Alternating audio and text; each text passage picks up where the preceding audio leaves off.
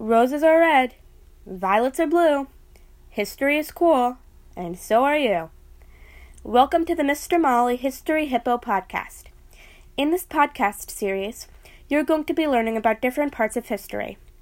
Before I introduce today's topic, I would just like to say thank you for listening to my podcast. I'm not expecting it to go very far, but if it can go far, that would be amazing. Now, for the topic. Today we are going to be learning about the second First Lady of the United States of America, Abigail Adams. Born in 1744, Abigail Adams is the second First Lady and the first Second Lady. She was married to John Adams and mother to future President John Quincy Adams. She was a major women's rights advocate and was against the idea of slavery. Abigail Adams famously disagreed with her husband about the XYZ affair, and she thought that war should be declared against France. Another good story about her is she and her husband would exchange letters while he was in Europe, and she would finally go find him, and she would stay there for 5 years. Abigail refused to let her letters between her and her husband be published, judging that a woman's letters to be a private matter.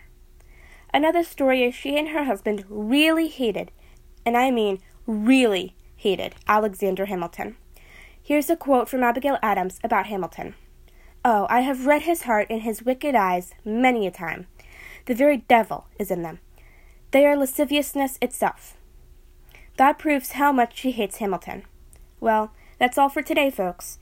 Next week, we're going to be talking about President James Madison.